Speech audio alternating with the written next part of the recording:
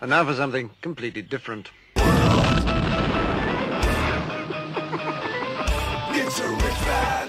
Forget everything you've been told by others before. Get ready for the real deal, the full story, real talk about money, markets, life. Now, it's The Real Investment Show with Lance Roberts, presented by RIA Advisors.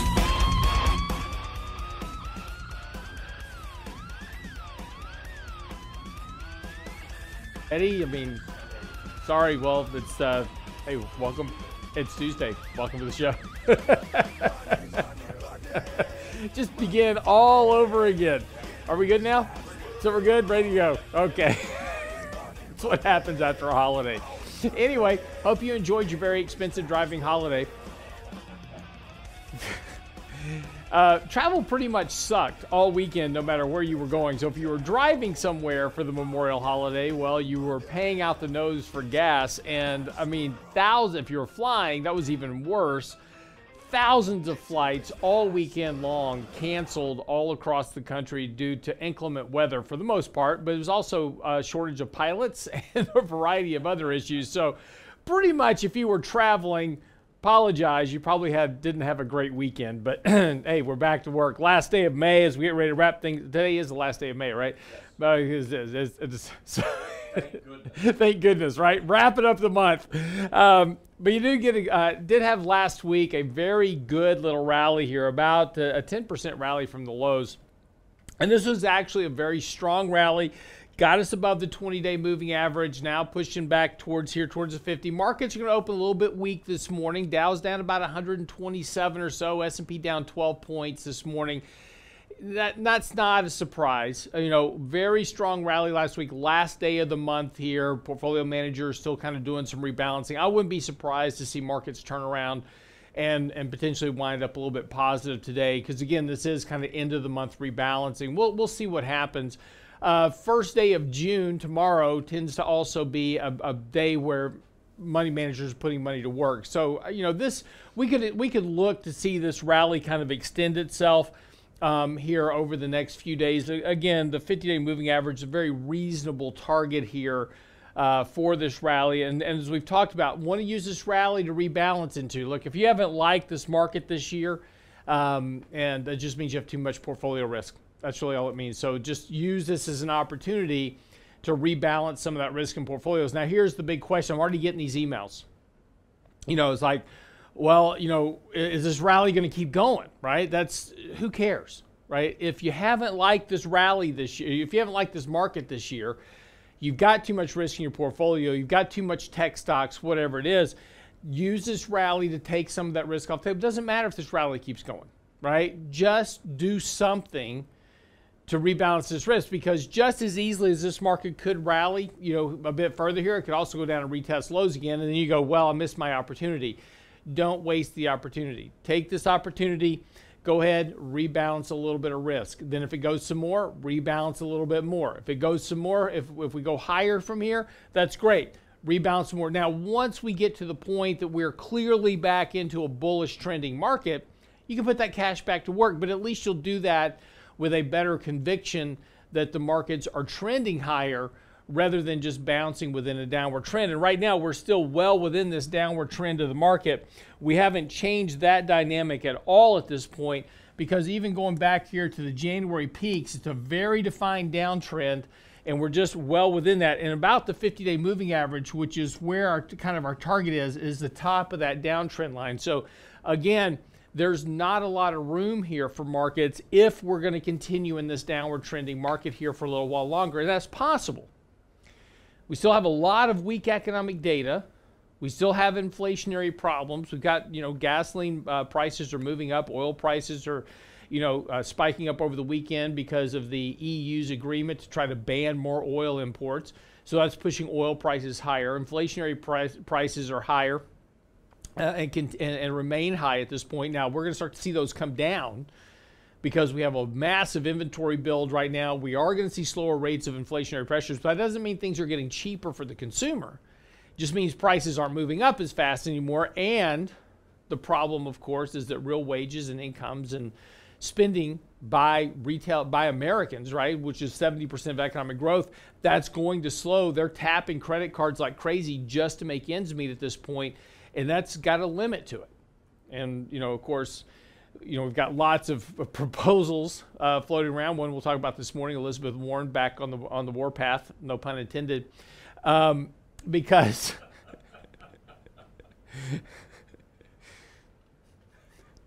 I'm just going to stop right there. I'm just going to let that joke just go right out the window. Keep myself out of trouble. You're already off the reservation. I know, right? We're already. It's not even the end of May yet. So anyway, lots of stuff here that can potentially weigh on markets and the economy as we get further, into this year. So again, use this opportunity. Now, look, markets aren't overbought yet. On a MACD basis, we've really just got a good solid buy signal here. Certainly suggests that markets could move higher, and that's why I'm saying do a little bit. Don't go and sell everything here. Do a little bit, take some action, and if the market goes higher, that's better. But if we take a look at some of our overbought indicators already moving back in overbought territory, and it suggests that upside may be a little bit limited here. We could go through a bit of chop before we make another leg higher.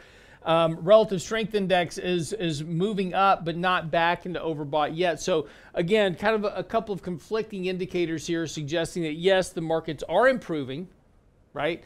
Price momentum is improving. We're seeing more 52-week highs than 52-week lows at the moment. That's great. Breadth is improving.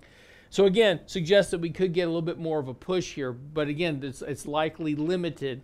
And if you try to time the exact exit, right? I'm just going to try to get everything I can out of this, and then I'm going to get out of the market. You're not going to time it right. So do a little bit, and then do a little bit more, and a little bit more, and a little bit more, and get yourself in the position that you want to be in. After use this rally to your advantage. Again, there's nothing wrong with having a little bit more cash in your portfolio, a little bit more fixed income wouldn't hurt, until we get a definitive turn in the market back from being so bearish back to being more bullish, at least for a longer term trend. Again, we got a lot of work to do there. So again, that could be a while.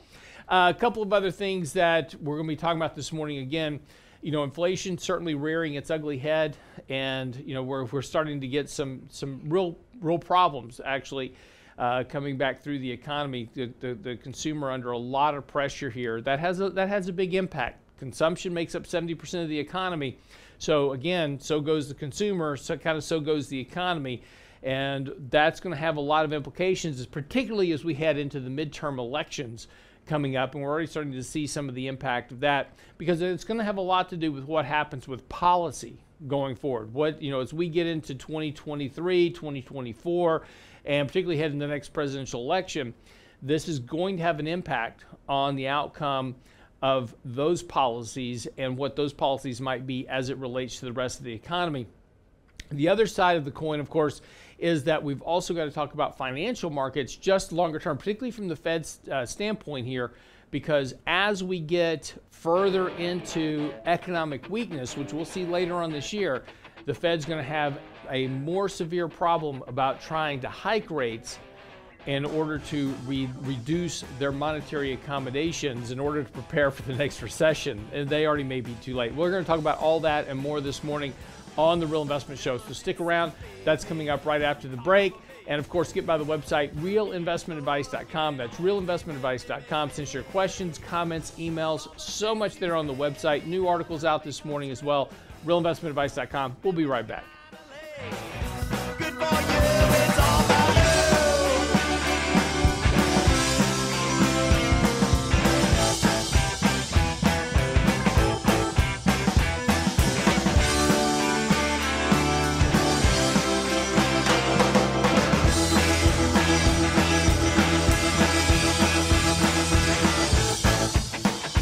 Get daily investment news you can use, delivered at the speed of the internet at realinvestmentadvice.com. Some people don't know about bonds. I am told this is a bond. I've never seen a bond before. I never owned a bond in my portfolio? It is terrifying. Get to know bonds in our next free Lunch and Learn, Thursday, June 2nd, with Richard Rosso, Danny Ratliff, and special guest Lance Roberts. Register now at realinvestmentadvice.com. The Thing About Bonds with Ratliff, Rosso, and Roberts. Realinvestmentadvice.com. The Real Investment Show.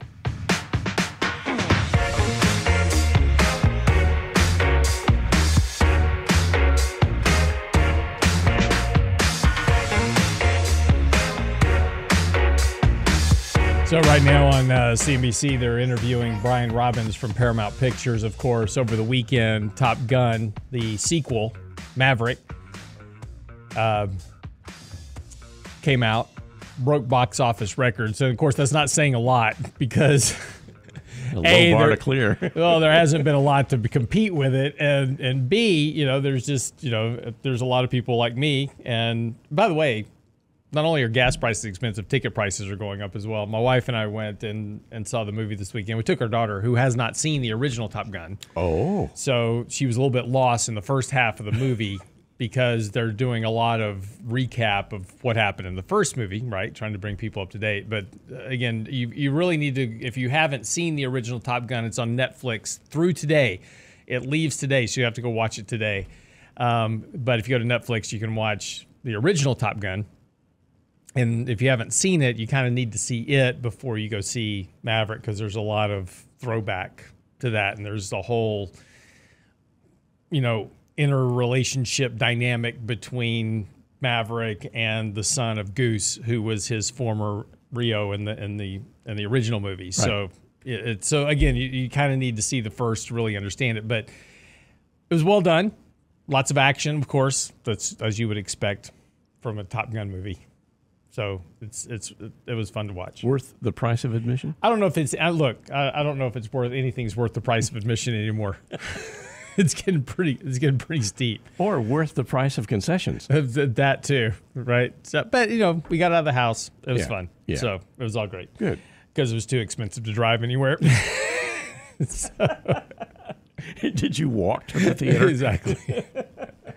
Yeah, fortunately, it's not too far from the house, so it's not too bad. Anyway, couple of stories out this morning. I thought it was interesting. Again, just coming out of Washington is just a continued amount of idiocy, I guess. It's not really the only way to say it because, we have inflation and we have these problems in the country for a very specific reason, and it was because of the excess monetary accommodation that was injected into the economy during the pandemic, right? And despite what's going on here, of course, it's been a lot of bad decisions coming out of Washington that's affecting us now, right? So we put bans on drilling. Now we had so much oil a couple of years ago, we were exporting our oil for the first time. We were a net exporter for the first time in decades. And so once we had a change in politicians in Washington, we started banning oil drilling and revoking leases and a whole variety of other things and shutting down pipelines, et cetera. And then, of course, we have the shutdown of the world economy because of the pandemic. And then, of course, we have this war between Russia and Ukraine, and now we're banning oil exports from Russia. And now we have high oil prices. And so now we want to blame the oil companies for, making all this profit, but they're really not. If you take a look at profit margins for a lot of these companies, what people forget is that as prices rise in general, it's not just the price of oil. Right, we have prices rising everywhere, which means that the cost of extraction also goes up. So my cost of getting oil out of the ground is going up as much as the price of oil. Right? It's the sand, it's the labor, it's everything. So my profit margins don't become the costs aren't stagnant. So the profit that I'm making on higher prices isn't just growing exponentially because I'm getting a coincident increase in the cost of extracting that oil in the first place, refining it, etc., the gasoline. And so the problem is that what we have coming out of Washington is just a continued set of bad policy based on a lack of knowledge, I guess, is the only way to say it, about how things actually work within the economy. And of course, none other than Elizabeth Warren is a great example of this. She was out railing over the weekend in Twitter. Big oil companies are making out like bandits. Our plan would crack down on the price gouging, tax their windfall profits, and send 4 rebate checks a year to American consumers. Okay. Again, the profit margin myth is one problem. But the second thing, again, is that the reason that we have inflation the way that we have inflation now is because of sending money directly to households.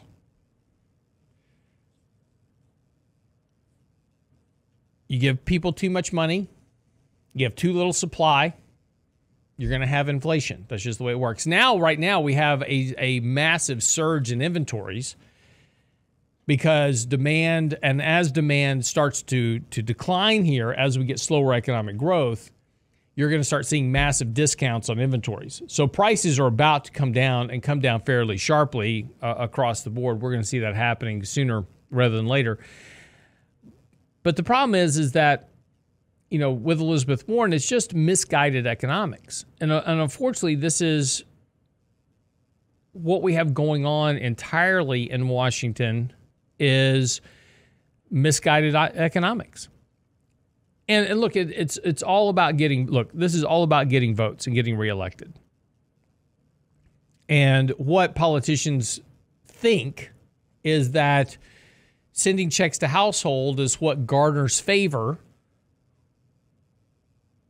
politically.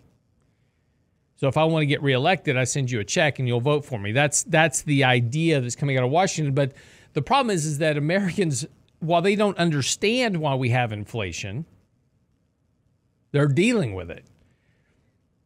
And they're not happy. If you take a look at the president's current poll ratings, that tells you a lot of what you need to know, that, look, despite of what's going on, he's getting the blame for inflation and the impact to American households.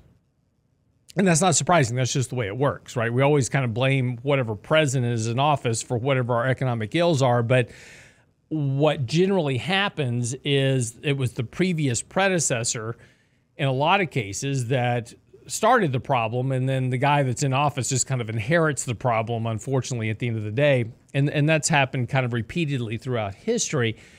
And look, no president is immune from making bad decisions. We've seen every president on the planet make, throughout history, make repetitively bad decisions, both economically, fundamentally, etc., because they're human. This happens.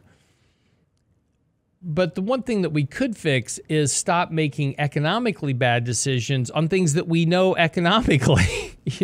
And what I'm saying by this is, we know what the laws of supply and demand are. That's basic proven economics. We know that if we have too much supply and too little demand, you're going to get higher prices. So before we start going out and sending checks to households, going, okay, great, we're going to send checks to households. That's awesome. What's going to be the impact of that? And this is the problem that we have politically and economically, is that we do these things without thinking about the unintended consequences. And sometimes these unintended consequences are very apparent. We can see them coming a mile away, but we do them anyway for political gain, whatever it is. And this is just one of the things that we kind of do over and over and over again. And then we all step back and go, well, I don't understand why we have inflation. I can tell you why we have inflation. We wrote about why we would have inflation back in 2020. We wrote in 2021 about why we would have an economic, retraction as that liquidity left the system. And so here we are. This is not, as they say, rocket science, right? It's just a little bit of thinking ahead about how the economic outcomes are going to be based on certain actions. And sometimes those actions are much easier to predict than others. You know, for instance, when Trump was in office, he was, fighting a trade war with China. Trade wars generally don't have good economic outcomes. But they're harder to predict because there's a lot of interaction that occurs in the middle of a trade war with how countries respond in terms of, trying to get around sanctions and tariffs and those type of things. So the outcome is much harder to predict than not. But when you send checks to households and shut down the economy, that outcome is pretty easy to predict. There's a kind of a very basic equation that fits that. So here we are dealing with it. And instead of learning our lesson, we have politicians now promoting this idea of, hey, let's do more of what got us into this problem to start with. And maybe the outcome will be different this time. But look, they know, we know, everybody knows that's not the case. And again, you can certainly go around and attack oil companies. And let's think about that for a second. So let's go after those evil oil companies, right? Let's tax their windfall profits. Let's put a cap on prices. Let's, do more things to them to help them reduce the incentive to drill. What do you think happens to oil prices? Put a cap on, let's do price controls, right? Let's put a cap on oil prices. What do you think happens to drilling costs? They go up. But I can't charge more to cover my drilling costs. It becomes unprofitable. So why would I drill? Which makes oil prices go up higher. Okay, so now you've already capped oil prices. You've already taxed the windfall profits. Oil prices are continuing to rise because you have a complete lack of supply now to meet demand. As they said in Speed, what you going to do now, hotshot? Be right back after the break.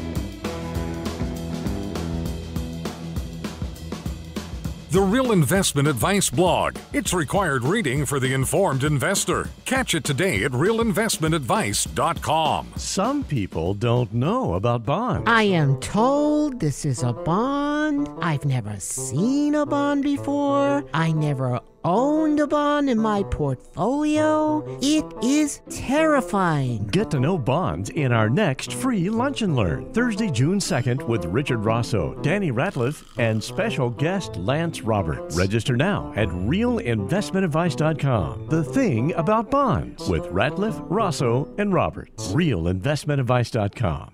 You're listening to The Real Investment Show.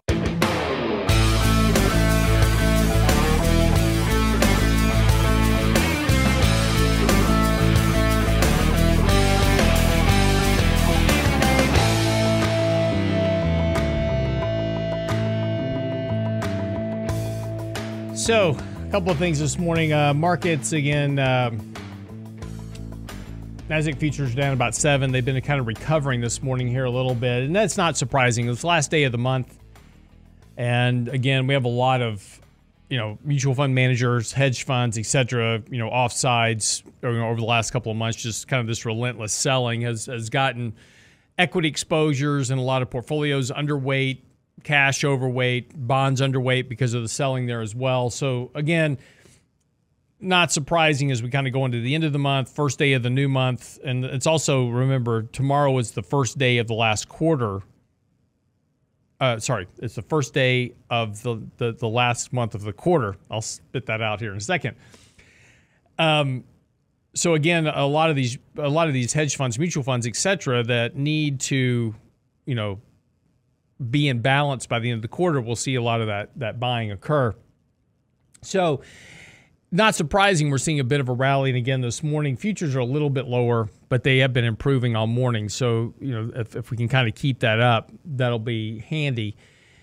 There's still some worries here. And again, as we talk about the markets, there's two things really kind of overhanging the market more than anything else. One is that there's a lot of what we call trapped longs in the markets. And this is people that have been trapped in the market, right? And they've kind of been hoping for a rally to get out, and it just hasn't come, and they're just wanting to get out. And so at some point here on this rally, you're going to get hit with a lot of the selling as those people start trying to get out of the markets. The other side of this is also the Federal Reserve. And we've got quite a few speakers this week. We had some yesterday. We've got some more coming up this week talking about potential Fed policy. One of the things that really kind of sparked the rally last week is that already there was some hints that potentially we might see the Fed pause on their rate hikes. Those were those trial balloons that we talk about from time to time that the Fed launches out there. And I'd said before, look, I don't think that the Fed can make it more than 1.5% or 2% on the Fed funds rate before they run into trouble. Well, we're at 0.75, and they're already launching trial balloons about potentially pausing Fed rate hikes. I think they can go some more. I think we'll see another rate hike of at least 50 basis points here at the next meeting in June.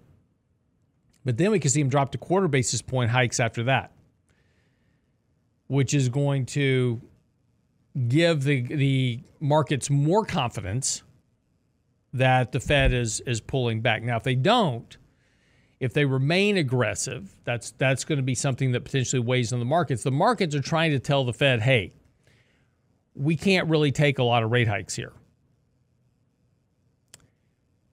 So that's what the message that the market's sending. Expectations for rate hikes are already starting to decline. Expectations for inflation are on the decline. And that's going to limit what the Fed can do. We'll see. We'll see what they do. The Fed's behind the curve. They know they're behind the curve. They've got to raise rates because in a recession. So first of all, there's no guarantee that we're going to be in a recession. Right now, the economic data and a lot of other things suggest that we could be in a recession by the end of this year, first of next year, but there's no guarantee of that. Things can change. But if we do get into a recession, the Fed's only good tool for combating a recession is lowering interest rates. And right now they're at 0.75 on their interest rates. So 0.75 of a point going back to zero, that's not hugely helpful. They've got to get up enough that they've got a little bit of air beneath the wings, so to speak, that they've got some lift in the economy that they can then drop rates with. And again, I don't know if they're going to get there. With the rate at which things are deteriorating economically right now, it suggests they won't. We'll see. But this right now, and again, I was on Fox Business on Friday talking about this, and I think that this will be kind of the story of this week, is that this looks and smells like a bear market rally. And that means that it will fail, and we will probably retest lows at least. Now, there's no guarantee of that either. Again, everything that we talk about here on the show is a best guess, right? It's a guesstimate. Because things can change. A lot of things can happen. I mean, if the Fed came out tomorrow and said, you know what, we're done. We're going to drop rates back to zero, and we're going to, we're not going to do QT, right? And this is something we've got coming up in June that we haven't even been talking about lately, which is quantitative tightening. The Fed will start to actively reduce their balance sheet by $60 billion this month coming up. That's more liquidity out of the system. So again, we take a look at this rally. There's some things coming up right now that suggest that this is probably going to be a bear market rally, and you may want to use this to remove some exposure from your portfolios until we know better. Right? This is the thing that, this is the problem I have with buy and hold investing and, a lot of other strategies. We don't know what the market's going to do. You know, if you woke up this morning and were watching the news and the weatherman comes up and says, there's a 90% chance of rain today. Let's make it better. There's a 70% chance of rain today. Now, when they say there's a 70% chance of rain, that means there's a 70% chance of precipitation. Easy for you to say this morning. Somewhere within the viewing area, right? That's so wherever their area covers, they're talking about there's a chance that it could rain. There's a 70% chance it could rain somewhere in that area. It doesn't mean it's going to rain on your house.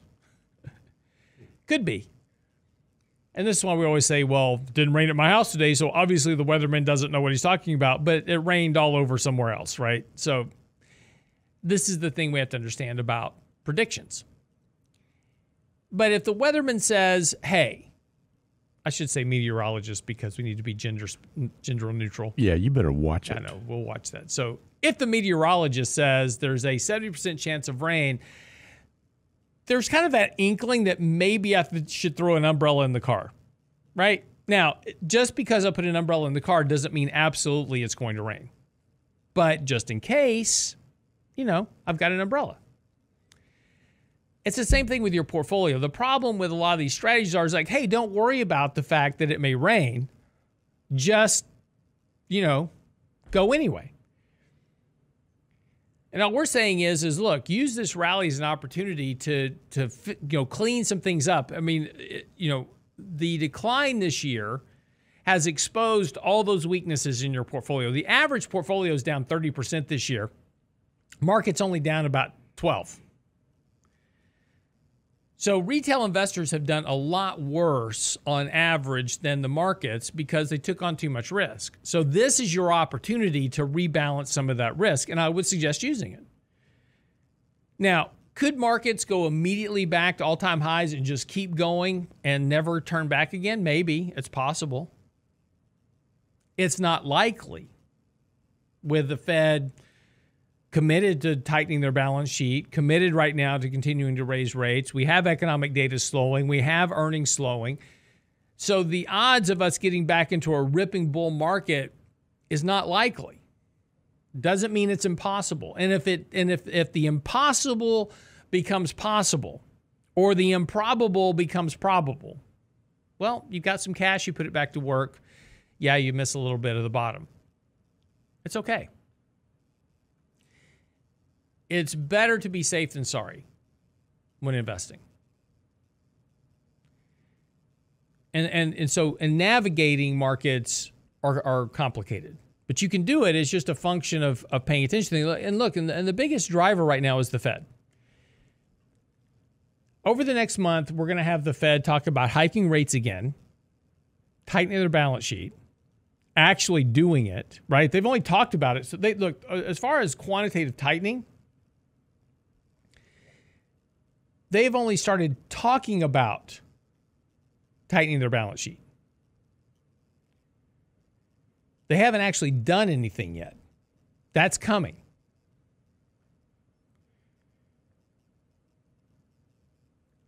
So that reduction of liquidity is going to impact the markets. How? I'm not for sure. Nobody is. But we do know that quantitative easing pushed asset prices higher. And previously, when the Fed was doing quantitative tightening, as we saw back in 2018, markets didn't respond well. Now, we have very limited moments of history about quantitative tightening because it hasn't happened that much. Since we started quantitative easing back in 2009, there have only been about 3 periods where the balance sheet was technically being reduced, and that was after QE1 ended, QE2 ended, and then when we had quantitative tightening following QE3.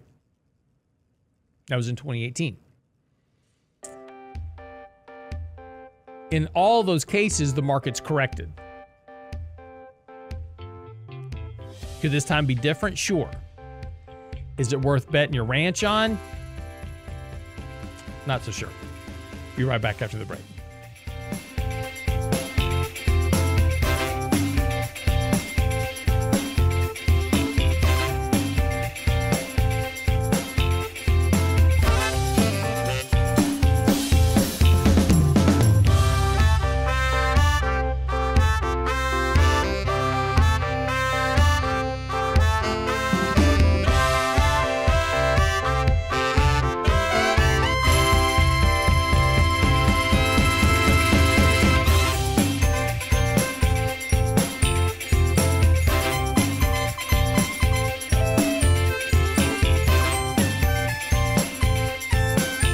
Get daily investment news you can use, delivered at the speed of the internet at realinvestmentadvice.com. Some people don't know about bonds. I am told this is a bond. I've never seen a bond before. I never owned a bond in my portfolio. It is terrifying. Get to know bonds in our next free Lunch and Learn, Thursday, June 2nd, with Richard Rosso, Danny Ratliff, and special guest Lance Roberts. Register now at realinvestmentadvice.com. The Thing About Bonds with Ratliff, Rosso, and Roberts. Realinvestmentadvice.com. The Real Investment Show.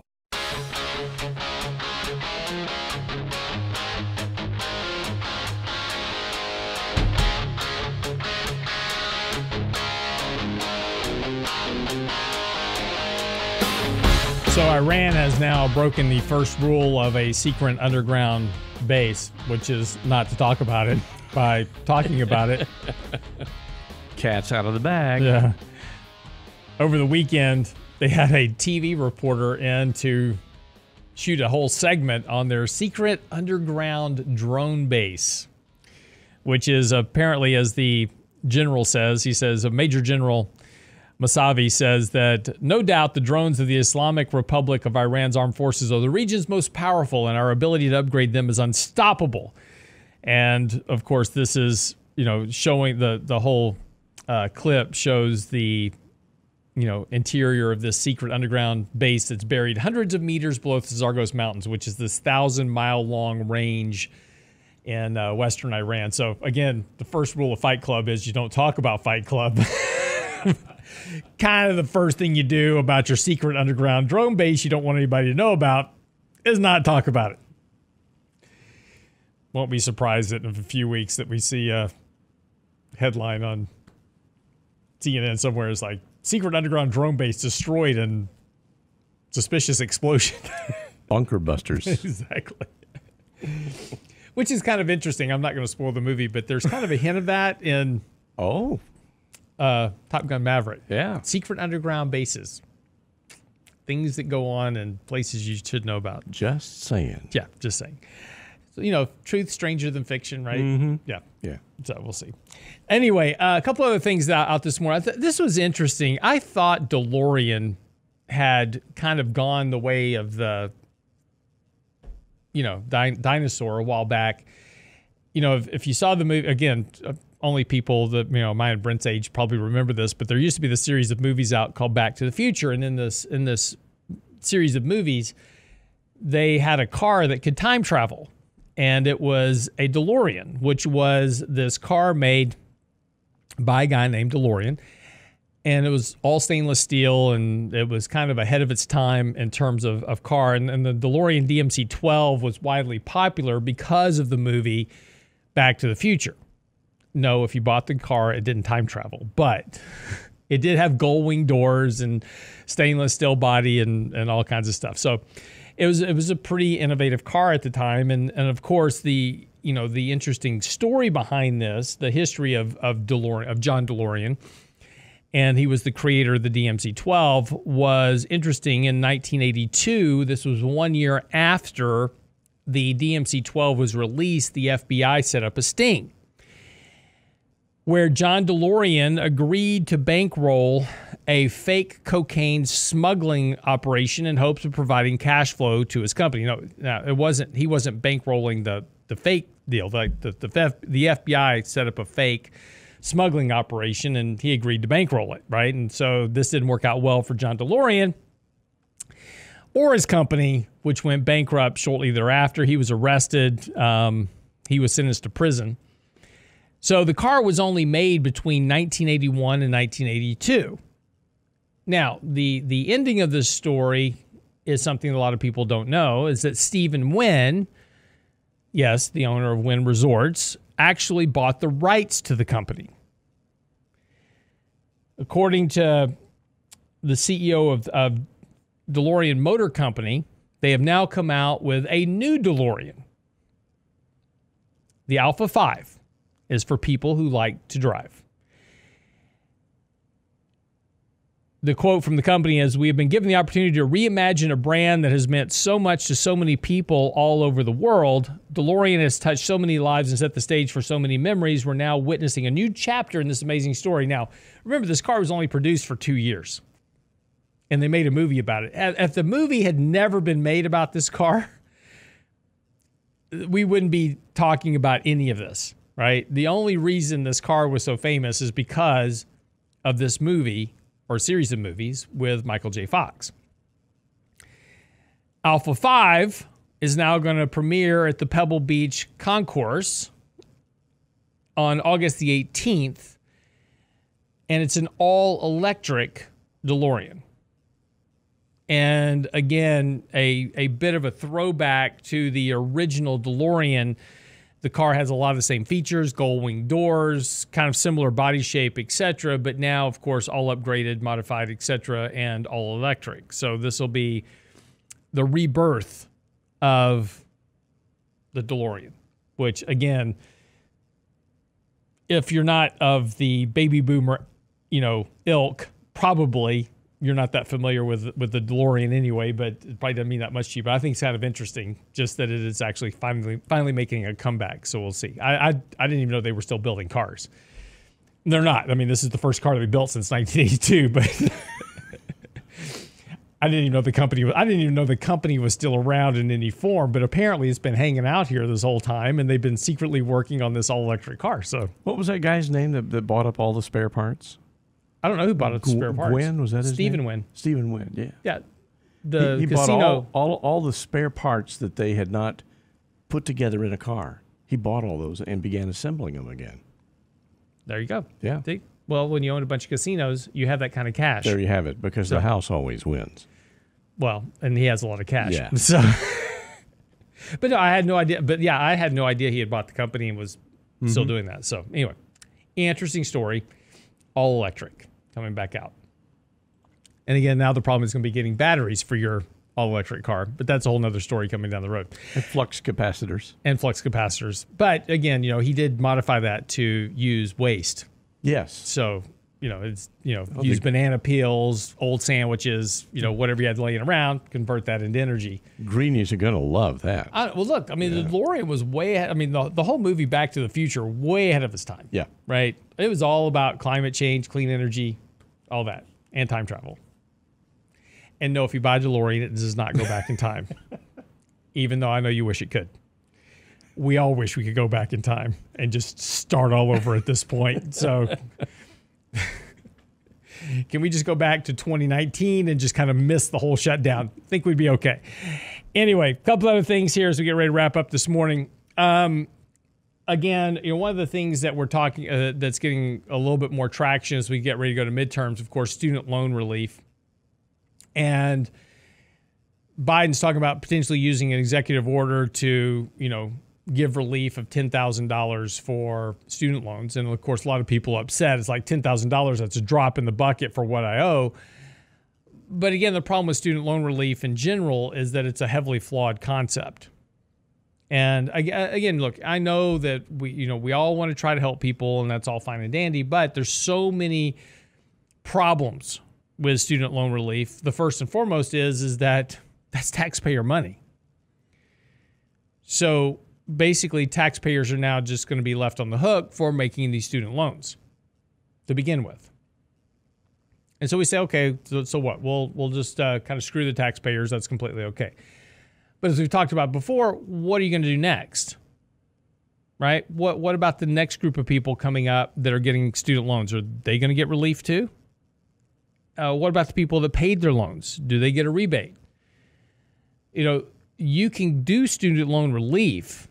If you want to wipe out the debt of student loans, that's fine, but the government has to get out of the student loan business at the same time. It's like, look, the government is no longer going to be making student loans. We're going to forgive this much, and we're returning student loans back to the private sector. If they want to do it, great. If they don't want to do it, that's fine. That's up to them. But that's what's got to be done. The government can't forgive one group of people their student loans and they keep doing the program. because everybody that does the program after this will want a relief of their student loans. And taxpayers have no control over making those student loans, right? We're giving money to the government, and they're supposed to be spending our money in a wise and intelligent manner for the benefit of the country. Of course, that hasn't happened in a long time. But we as individuals don't have any control. As taxpayers, we don't have really any control over what the government does with our money. So even though we may be opposed to giving out student loans, can't stop it. So the problem becomes is that if you're going to forgive student loans, as we've talked about before, that's fine, right? You can certainly do that. Nobody's stopping you except the electorate. But you can't keep doing student loans. And this is the part that nobody's, again, talk about unintended consequences, things that we do that sound good on the surface that have unintended consequences down the road. This is one of those decisions. If you want to forgive student loans, that's fine and dandy. But what about the next group? And the group after that? And the group after that? So you've got to get out of this. You have to shut down the student loan program if you're going to forgive student debt. And again, as a taxpayer, I would be upset with that. I would be upset with the fact that I paid back my student loans as I was supposed to, since I was the one. And see, this is the problem we forget is that, while student loans are a problem, not going to deny that. They shouldn't have been a problem, but the government took them over and said, hey, let's give everybody a student loan that wants one with no parameters. Now they're a problem, and we want to forgive this stuff. That's fine. But what about the responsibility of the loan in the first place? The people that are clamoring for the student loan relief are the ones that took out the loans. They signed the paperwork. Where's their responsibility in the process? Contract law is a very important thing. It's a very important concept in our country. It is what makes capitalism actually work. All right, wraps up the show for the day. Be back tomorrow. We'll see what the market does. Bitcoin is up this morning. Cryptocurrency is doing better. We'll see if the market follows suit after the open this morning as we wrap up the last day of May. We'll be back tomorrow to talk about what happens in the last month of the quarter tomorrow. See you then. It's a rich man's world. It's a rich man's world.